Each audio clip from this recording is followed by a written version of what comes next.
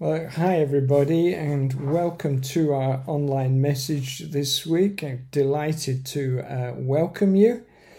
And this week we'll be looking at Nehemiah chapter 4. You might find it helpful if you have a Bible handy to look up that chapter. And before I begin, let's just bow our heads and pray together. Father, we ask that you would speak to us now from your word. Lord, would you please encourage us where we need it. Lord, please rebuke us.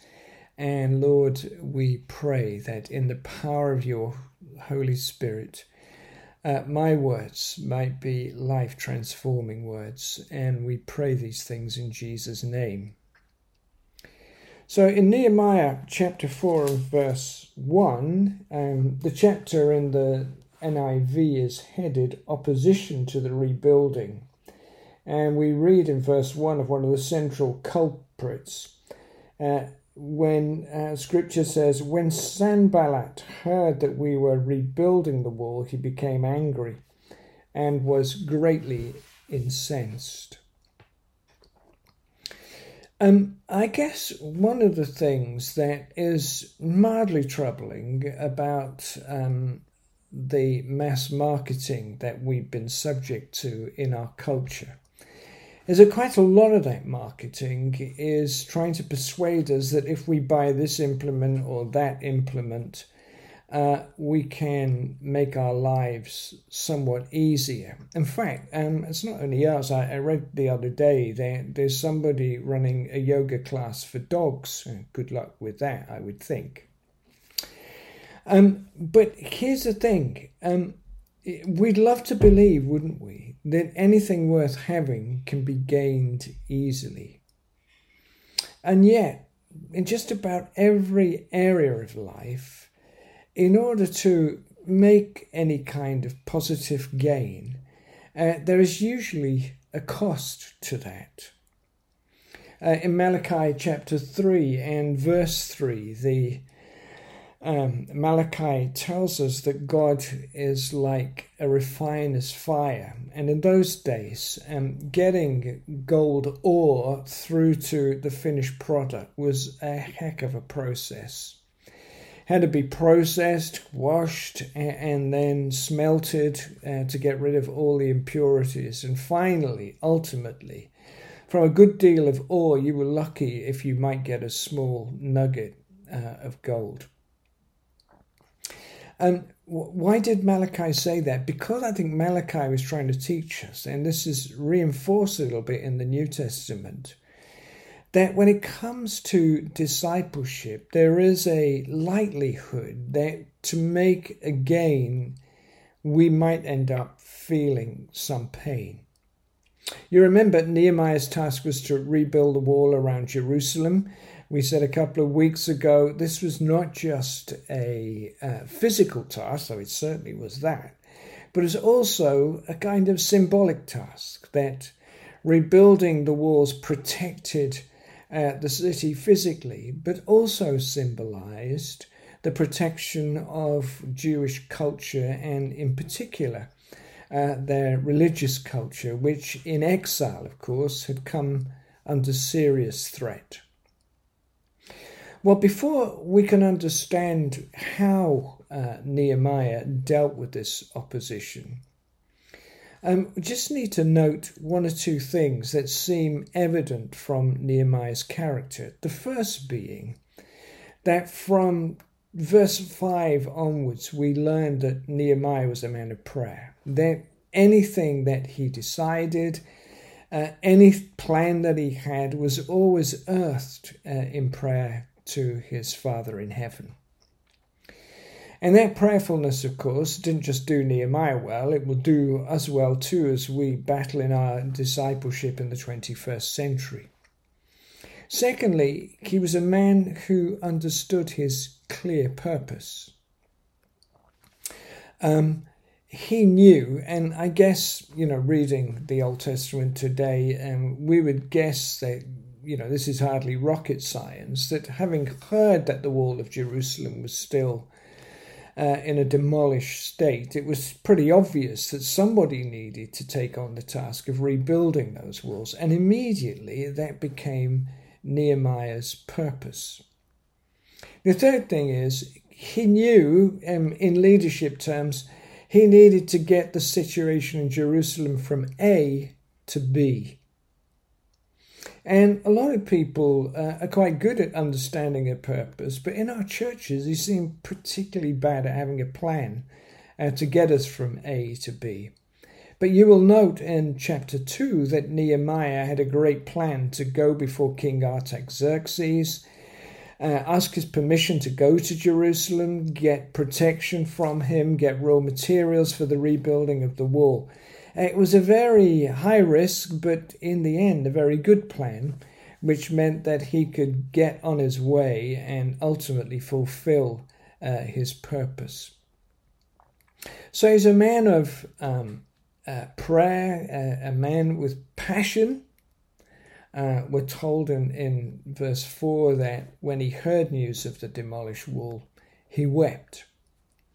It was a man with a purpose and a man with a plan. But to quote Pete Seeger's old protest song, he, as it were, kept his eyes on the prize. Whatever came his way, be that opposition from Sanballat and Tobias and Geshem, or be it opposition from within, Nehemiah seemed unusually focused on the task of building this wall, and as Clive told us 3 weeks ago, this gargantuan task was fulfilled in just 52 days. So Nehemiah experienced opposition on two fronts. First, there was external opposition from Sanballat and Tobias and a man with a terrifying name, Geshem the Arab, who we read about in chapter 2. And from the very start of Nehemiah's purpose, there was a massive anxiety on Sanballat and Tobias and Geshem's part to try and stop this at any cost. How do they do that? Well, firstly, we're told that they started by ridiculing the Jews. It tells us that at the end of verse 1. Sanballat, he ridiculed the Jews. And of course, you might think that being ridiculed is something that you don't really like. I mean, none of us likes to be made to feel smaller. But Sanballat and his colleagues went in for this heavy duty. It is interesting in the modern world how many stand-up comics seem to start from a very strong atheist viewpoint, and although they're wary about criticizing some religions, they apparently have no issue in kind of going through the throat of Christianity and mocking it absolutely mercifully. And at some point, you just have to kind of make a decision. Are you going to let this pull you out of shape, or are you going to withstand it? And clearly Nehemiah was not at all intimidated by this mockery. He was just going to keep going. And when Sanballat and his colleagues discovered that mockery was not going to work, was not going to put Nehemiah off his stroke, then there came the threat of something far more serious and far more scary, and that was the threat of physical violence. And this became a major issue, and Nehemiah had to withstand the threat of physical violence. In verse 12 we're told, the Jews who lived near them came and told them 10 times over, wherever you turn, they, that is Sanballat and his colleagues, will attack us. Again, I love the way that Nehemiah deals with these threats. The first thing is, proving the point I made earlier, Nehemiah is a man of prayer. So in verse 4 we read these words, Nehemiah's prayer, "Hear us, our God, for we are despised, turn their insults back on their own heads, give them over as plunder in a land of captivity. I mean, that's pretty in-your-face kind of praying, isn't it? That your enemies would be plundered. But nevertheless, Nehemiah went from that and prayed that his enemies would be overturned. But also, you will note, Nehemiah didn't just deploy a spiritual strategy here, but he also deployed a practical strategy. Verse 9, we read, in the face of the physical threat and the face of the mockery, Nehemiah tells us, we prayed to our God and posted a guard day and night to meet this threat. Physical threat, physical violence, so we'll post a guard. The spiritual threat, that these people want to stop us fulfilling our symbolic task of rebuilding the wall, and Nehemiah and his colleagues get on their knees and pray together. I mean, this is amazing. And of course, underlying all this is a characteristic of Nehemiah that again shines through the book. And that was, he was not lacking in the kind of courage department. Whether it was going to King Artaxerxes with a risky request to be able to leave the exile in Susa and go to Jerusalem and ask for protection and ask for materials, that took nerve. And when the opposition came, that took nerve as well. And Nehemiah was not found wanting. But then there's another little piece in here that I just want to draw your attention to. And it's this. The people in Judah, this is verse 10, said, the strength of the laborers is giving out, and there is so much rubble that we cannot rebuild the wall. Here's a problem for Nehemiah. His workforce is basically coming to him and saying, this task is just too much. We're exhausted. Leave us alone. Nehemiah isn't going to be intimidated by that anyway. How many times in churches have I heard the lack of effort from church councils and from people excused on the basis, people are very tired. Of course we're tired. We all get tired. The kind of life we lead makes us tired. But if tiredness pulls us out of shape, then we have a problem. The other thing I would say about this is that when a kind of myth begins in a community, like we're too tired and we can't do this, it's highly infectious. It quickly kind of catches fire amongst people and becomes a real issue. Nehemiah was not going to be intimidated by that because he knew that his purpose needed to triumph over the opposition.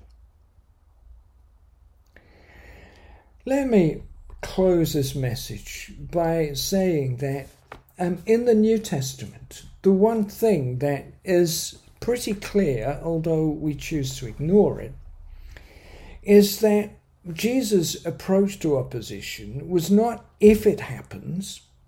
No, rather, his approach was when it happens. And friends, we need to bear this in mind. Right now, I think as the tides of secularism wash against the church, as we try and work out how do we get into some kind of recovery following lockdown, as we face the inevitable challenges of lockdown, I think we need to heed Nehemiah's strategy for dealing with opposition. Firstly, we don't need to be intimidated. Secondly, we don't need to fear. And thirdly, we need to put together spiritual strategy with physical strategy. What did Nehemiah do? He prayed to his God and deployed guards to guard the work that was being completed.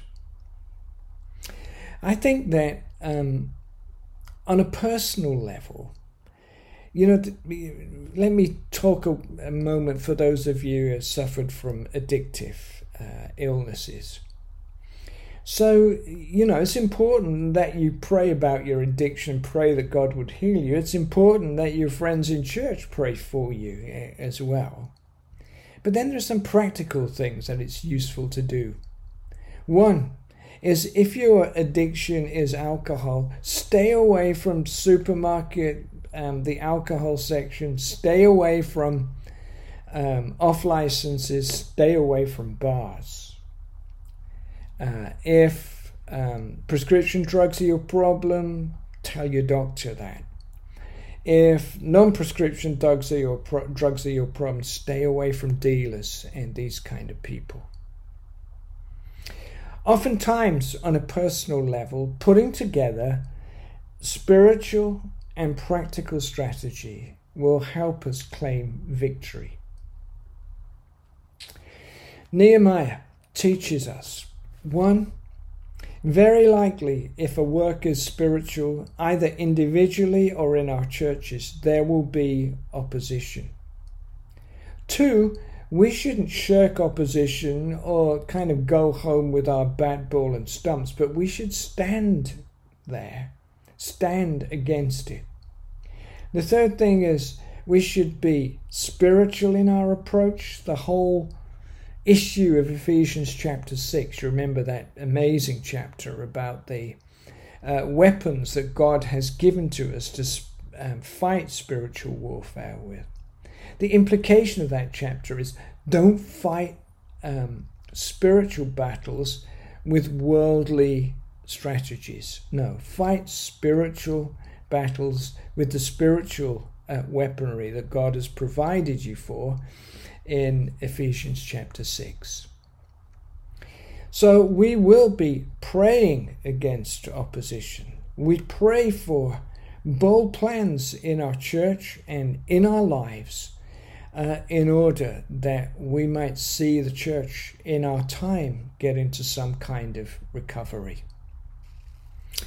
On a personal level, whatever your struggle is right now, wherever the opposition is coming to you, remember this, that God wants you to overcome, and He will supply the resources for you to overcome.